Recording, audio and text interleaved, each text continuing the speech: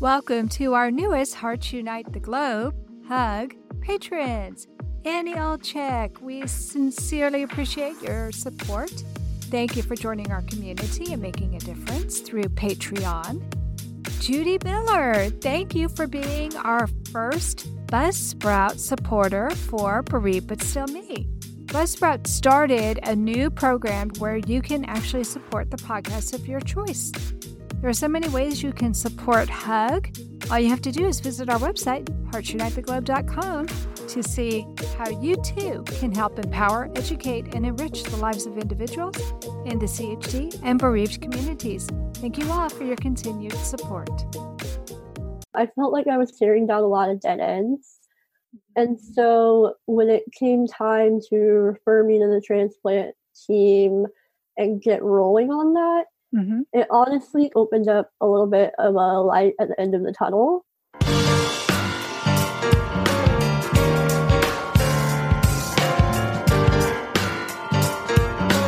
Welcome to the 15th season of Heart to Heart with Anna. I am Anna Jaworski and the host of your program. Today's show is Waiting for a Heart, and our guest is Lori Hill. Lori Hill is a 23-year-old female who grew up in Texas, mostly Houston and Dallas. Currently, she is finishing a Bachelor of Science in Exercise Physiology with a minor in Psychology at Texas A&M. She has a single ventricle and has had 3 open heart surgeries. Lori is now listed for a heart transplant and will be moving from College Station to Houston in preparation for graduate school and hopefully a new heart. Welcome to Heart with Anna, Lori. Thanks, Anna. Thanks for having me. Well, I'm happy to have you here today, and I'm so excited to be learning more about you and your heart journey. So let's start by having you tell us a little bit more about your heart defect and the surgeries you've had. Okay, like you said in the intro, I do have a single ventricle, but it's not necessarily a true single ventricle. So I have a right dominant complete AV canal defect, along with double outlet right ventricle. So the double outlet right ventricle means that both the aorta and the pulmonary artery exit the heart from the right ventricle. And then for the complete AV canal, it means instead of a mitral on the left and a tricuspid valve on the right, they fuse together as one, so it's one common valve. And my particular valve is more faced towards the right, and my left ventricle is a lot smaller.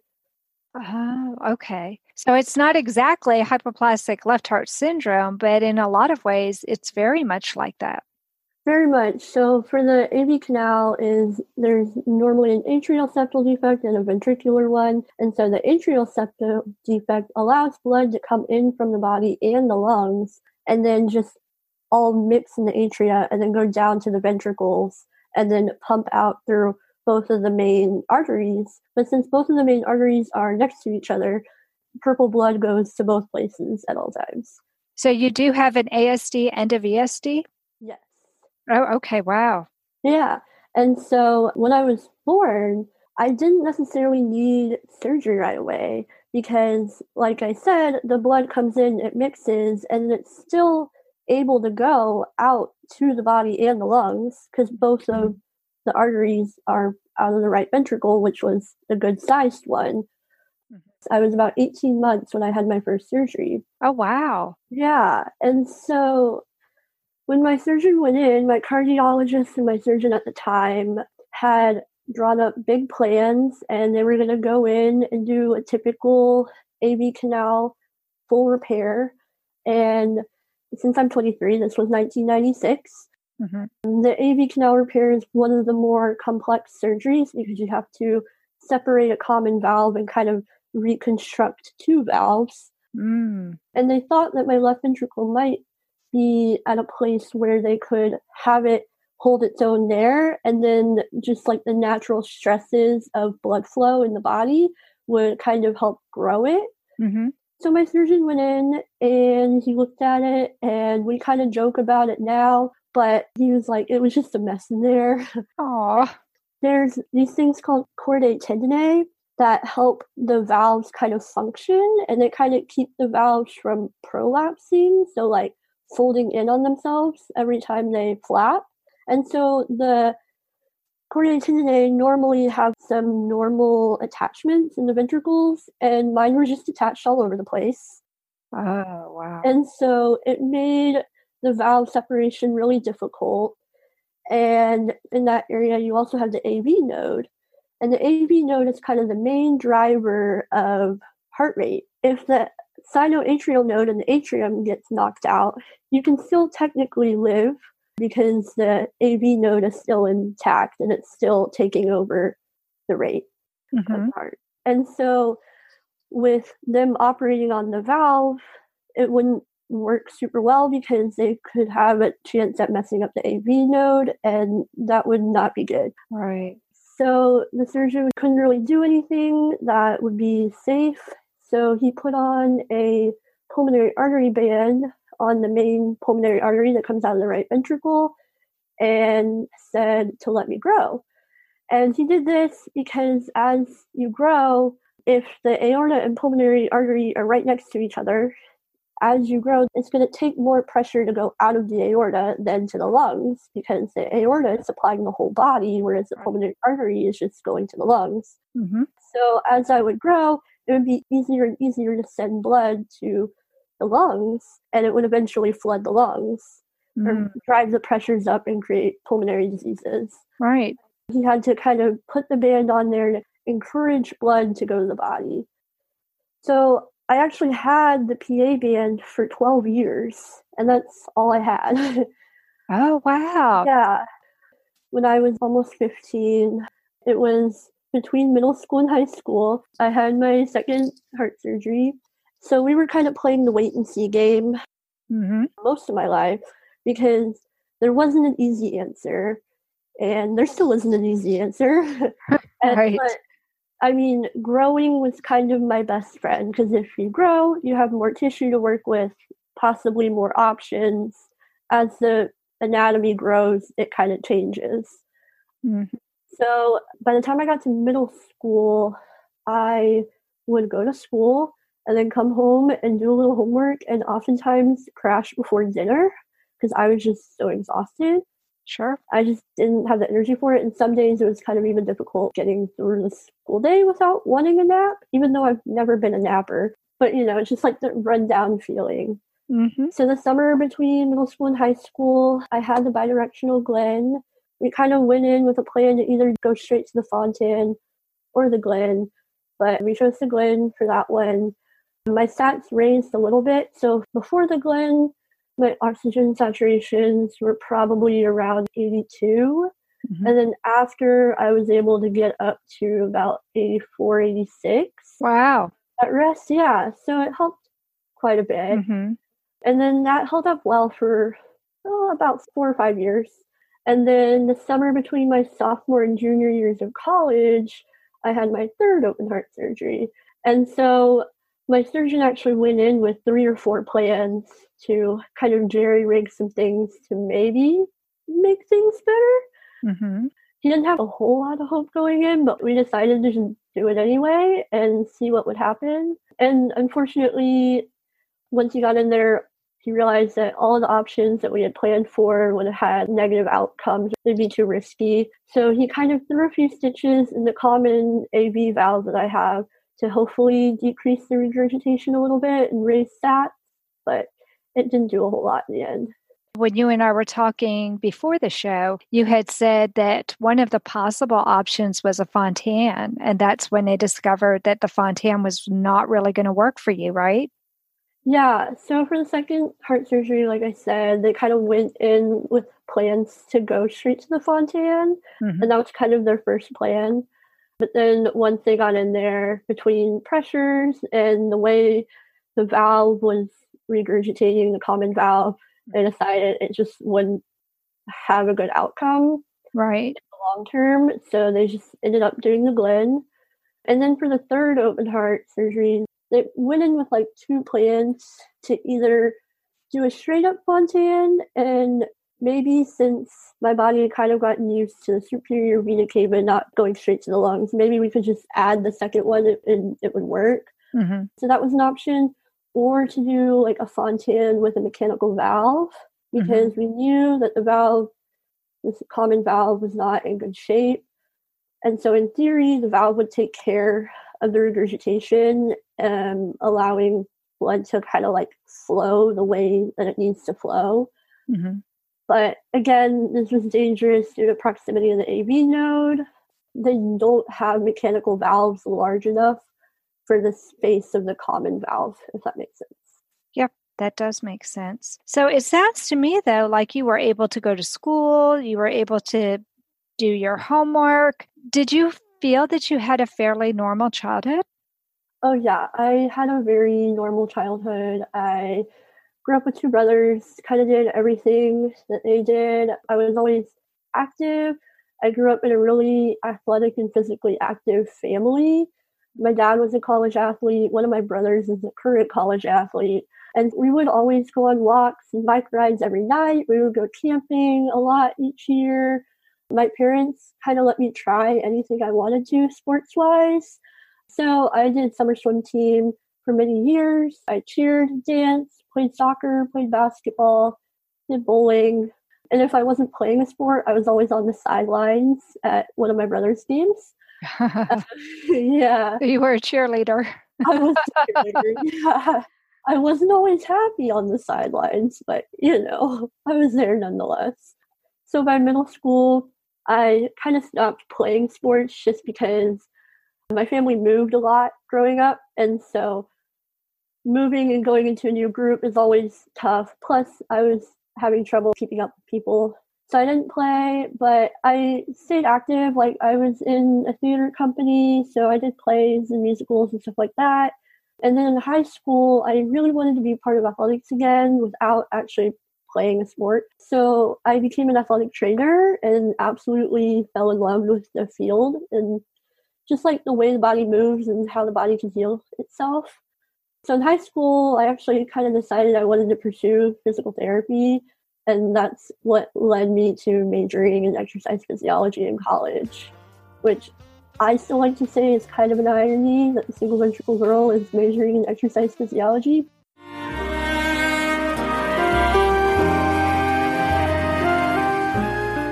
Home Tonight Forever by the Baby Blue Sound Collective.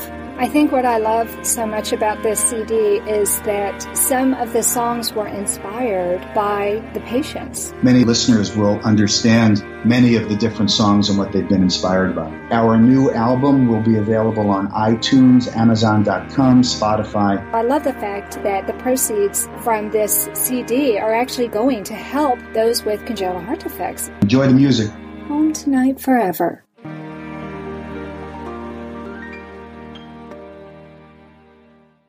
This content is not intended to be a substitute for professional medical advice, diagnosis, or treatment. The opinions expressed in the podcast are not those of Hearts Unite the Globe, but of the hosts and guests, and are intended to spark discussion about issues pertaining to congenital heart disease or bereavement. You are listening to Heart with Anna. If you have a question or comment that you would like addressed on our show, please send an email to Anna Jaworski at anna@hearttoheartwithanna.com. That's anna@hearttoheartwithanna.com. Now, back to Heart with Anna. Lori, before the break, we were talking about your life as a child and an early adult, and it seems that your heart is not behaving quite the way we wish it would right now. So why don't you tell us what's happening with your heart right now? Okay, so the main problem right now is oxygenation and O2 sats. So I didn't really talk about this before the break, but they've always kind of been on the lower end. They've kind of gone up and down throughout my childhood. So my resting is around 80, 82-ish. Some days I can get up to like 84 if it's a really great day, but it's not very often. And so the main problem is that I tend to hit these, what I like to call energy walls between noon and 2. So it's like you're going through your day, and then you hit noon, and it's just like you feel like you've run into a brick wall, and you just don't have energy, and all you want to do is go lay in bed and do nothing. Not necessarily sleep, because you're not tired, you're just exhausted. Yeah. And this actually happens whether I get 7 hours of sleep or 10 plus hours of sleep. Wow. I mean, the resting O2 is kind of low.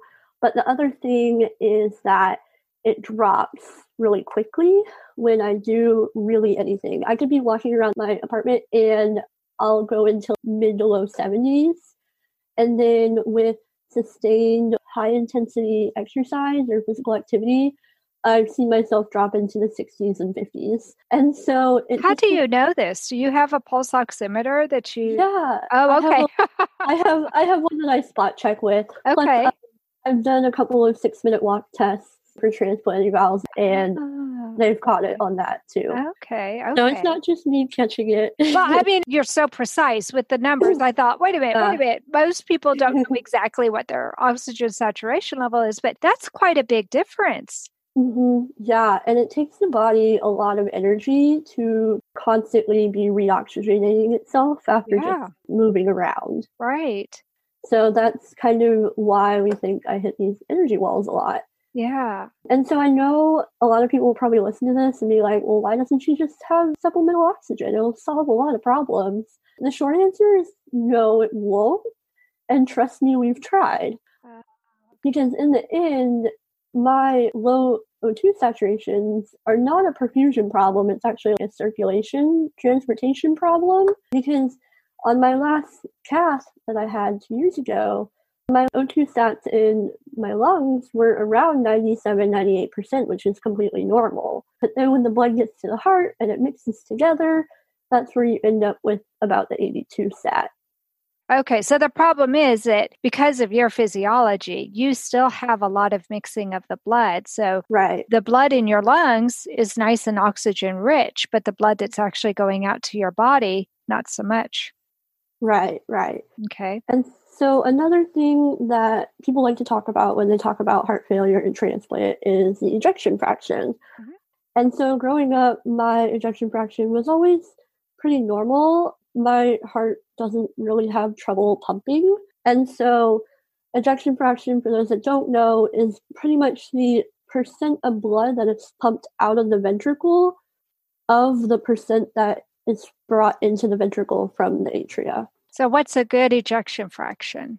I'm pretty sure normal runs around 60. Right, that's what I was thinking too. Yeah, it's like 60, 65. Once you get older, it's fine if it drops into the 50s. Healthy people, like athletes, tend to go like 68, 70% if you're really well trained. Oh, wow. Yeah, and so mine was always around 50, 55-ish.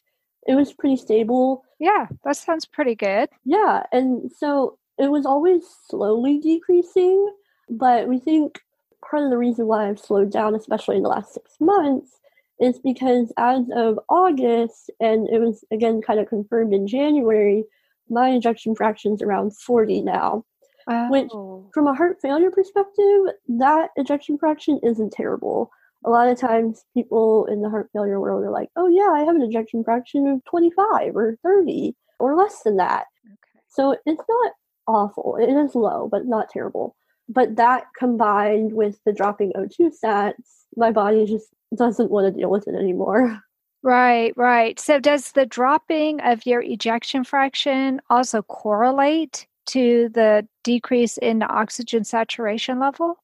A little bit. And honestly, it probably correlates a little bit more to the way it drops quickly with activity. Mm-hmm. Because ejection fraction is essentially how strong your ventricle is and how much blood it can pump out. So if it's a little less strong, it's not going to be able to pump out quite as much blood. Right. Also, when you exercise and are being active, blood is supposed to go to your brain and your skeletal muscles. And skeletal muscles take a lot of blood and a lot of oxygen. And so that's why it also just tanks when I walk or do anything. And then it kind of comes back up. It comes up quickly, though.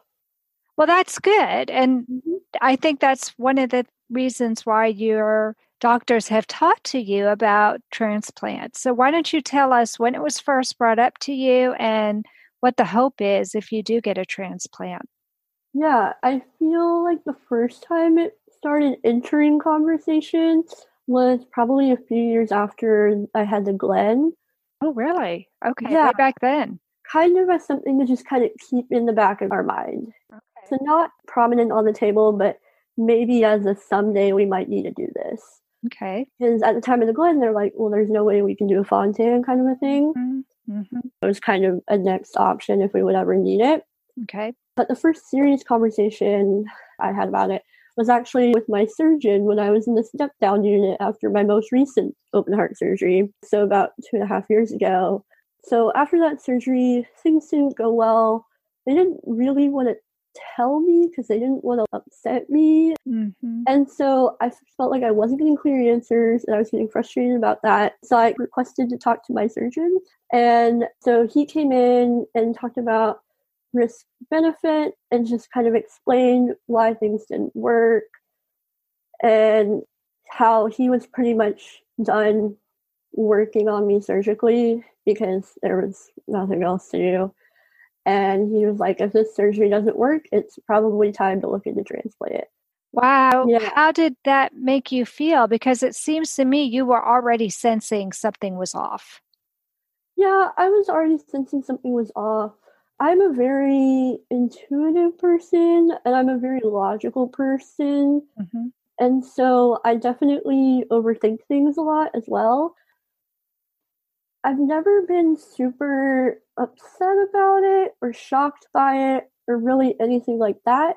And I think that's because it was kind of put on the back of the table so long ago after the Glen as something to just kind of keep in the back. So I've never had a time where I've processed a lot of it all at once. It's just kind of been in pieces. Yeah. A lot of times the way I process is through research and through learning more about it. Yes. Well, and it doesn't hurt that you're working on a Bachelor of Science with exercise tolerance. So you've done a lot of anatomy and physiology, haven't you? Right. Yeah, for sure. And honestly, I think having a heart defect helped me do better in anatomy and physiology than some of my peers because I've kind of known how things don't work. So it's easy to know how they're supposed to work. This is also very pertinent to you. Yeah, it's important for you to understand all of this. Mm-hmm. So what does being on a transplant list mean to you now regarding how you live your life? I have honestly just kept living my life the way I've always been living my life. So for the few years before this and being listed and going through the actions of getting on the list, I felt like I was staring down a lot of dead ends. And so when it came time to refer me to the transplant team and get rolling on that, it honestly opened up a little bit of a light at the end of the tunnel. Sure. Because the dead ends is like there wasn't any way to make my stamina increase or O2 stats better or make the way I feel better. Sure. And there just wasn't a whole lot of way to improve quality of life. And I'm not saying that my quality of life is terrible. And I've learned to live and thrive within my capabilities. But it's always nice to kind of have a way to increase those capabilities and have that hope for the future in a way. And so I feel like being listed for a transplant has opened up those possibilities. And that being said, I want to put out that transplants are in no way a fix for everything. Transplant really truly does just trade one disease of like heart failure, low saturation, having no energy for a disease of being on immunosuppression drugs that come with heaps and heaps of medication for life. Sure. The side effects of those medications, you have to essentially pretend that we're in this coronavirus epidemic all the time for avoiding germs. There's always possible rejection. And there's always the potential need for a retransplant. So it's scary, but it offers a lot of hope. Texas Heart Institute were offering us a mechanical heart, and he said, no, Dad, I've had enough. Give it to someone who's worthy. My father promised me a golden dress to twirl in. He held my hand and asked me where I wanted to go. Whatever strife or conflict that we experienced in our long career together was always healed by humor. Heart to Heart with Michael. Please join us every Thursday at noon Eastern as we talk with people from around the world who have experienced those most difficult moments.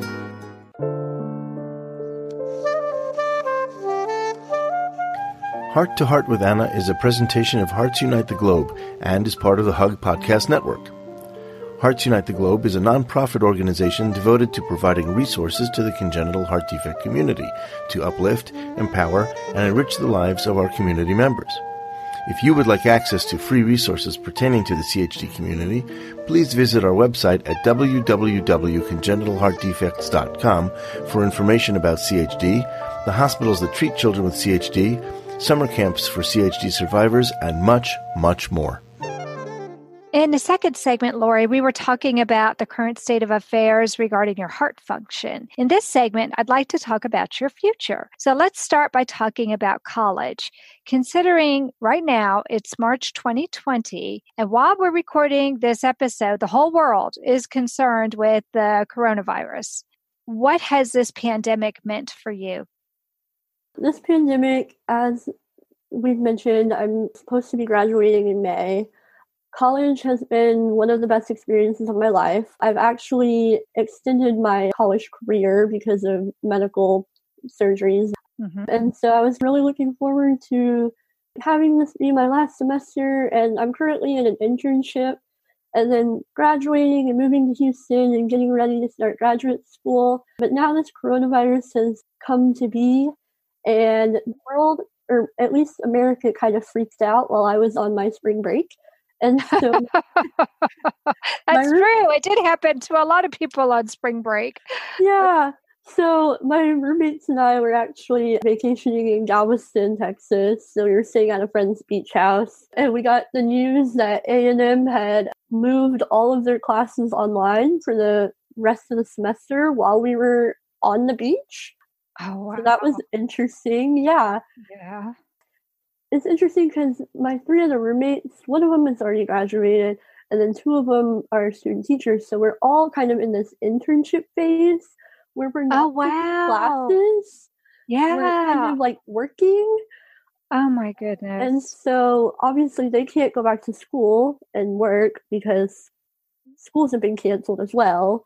And then the lab that I was working in was opened, but since all of the stay-at-home precautions have gone into place, A&M has closed all the labs too. So even if I wanted to go in, I couldn't. But since we got back from Galveston, I've kind of just stayed in my apartment, hung low.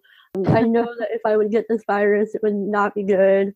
So I'm just trying to stay as far away from people as I possibly can right now and just going forward with it. So graduation is not happening, like a ceremony. We're going to be mailed our diplomas, which is fine. Sorry. It's okay. Honestly, it was a 4-hour ceremony at 7 p.m.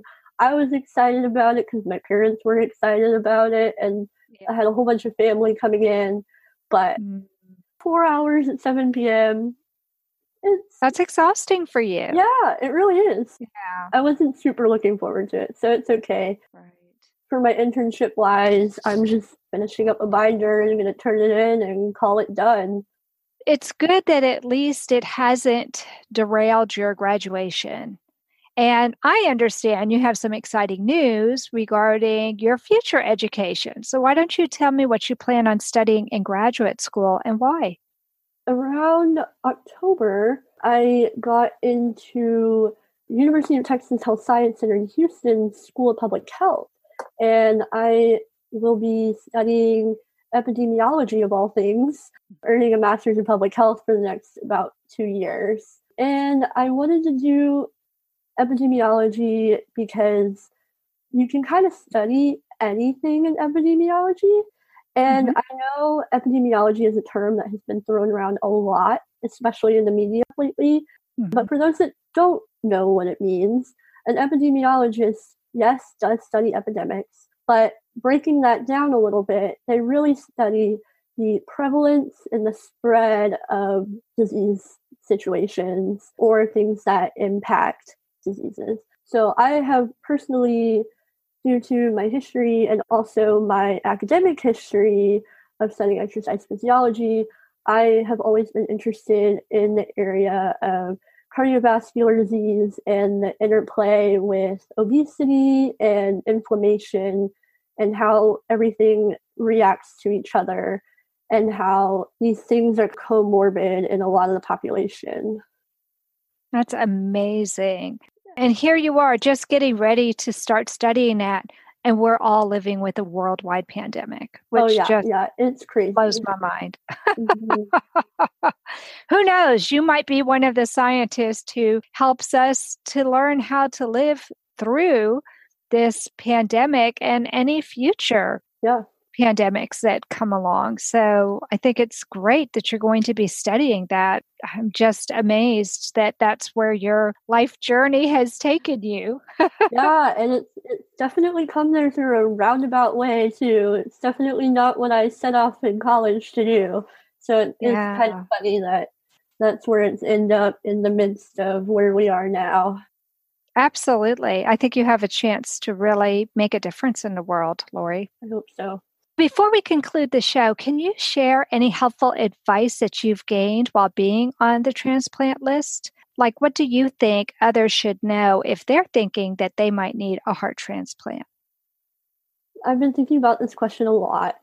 And I think one of the things I would advise people to do is to kind of think about where they are, assess their health situation with their team, and really think about the things that transplant involves, the whole waiting game and all of the medications afterwards, and know that it can take a long time to get a transplant.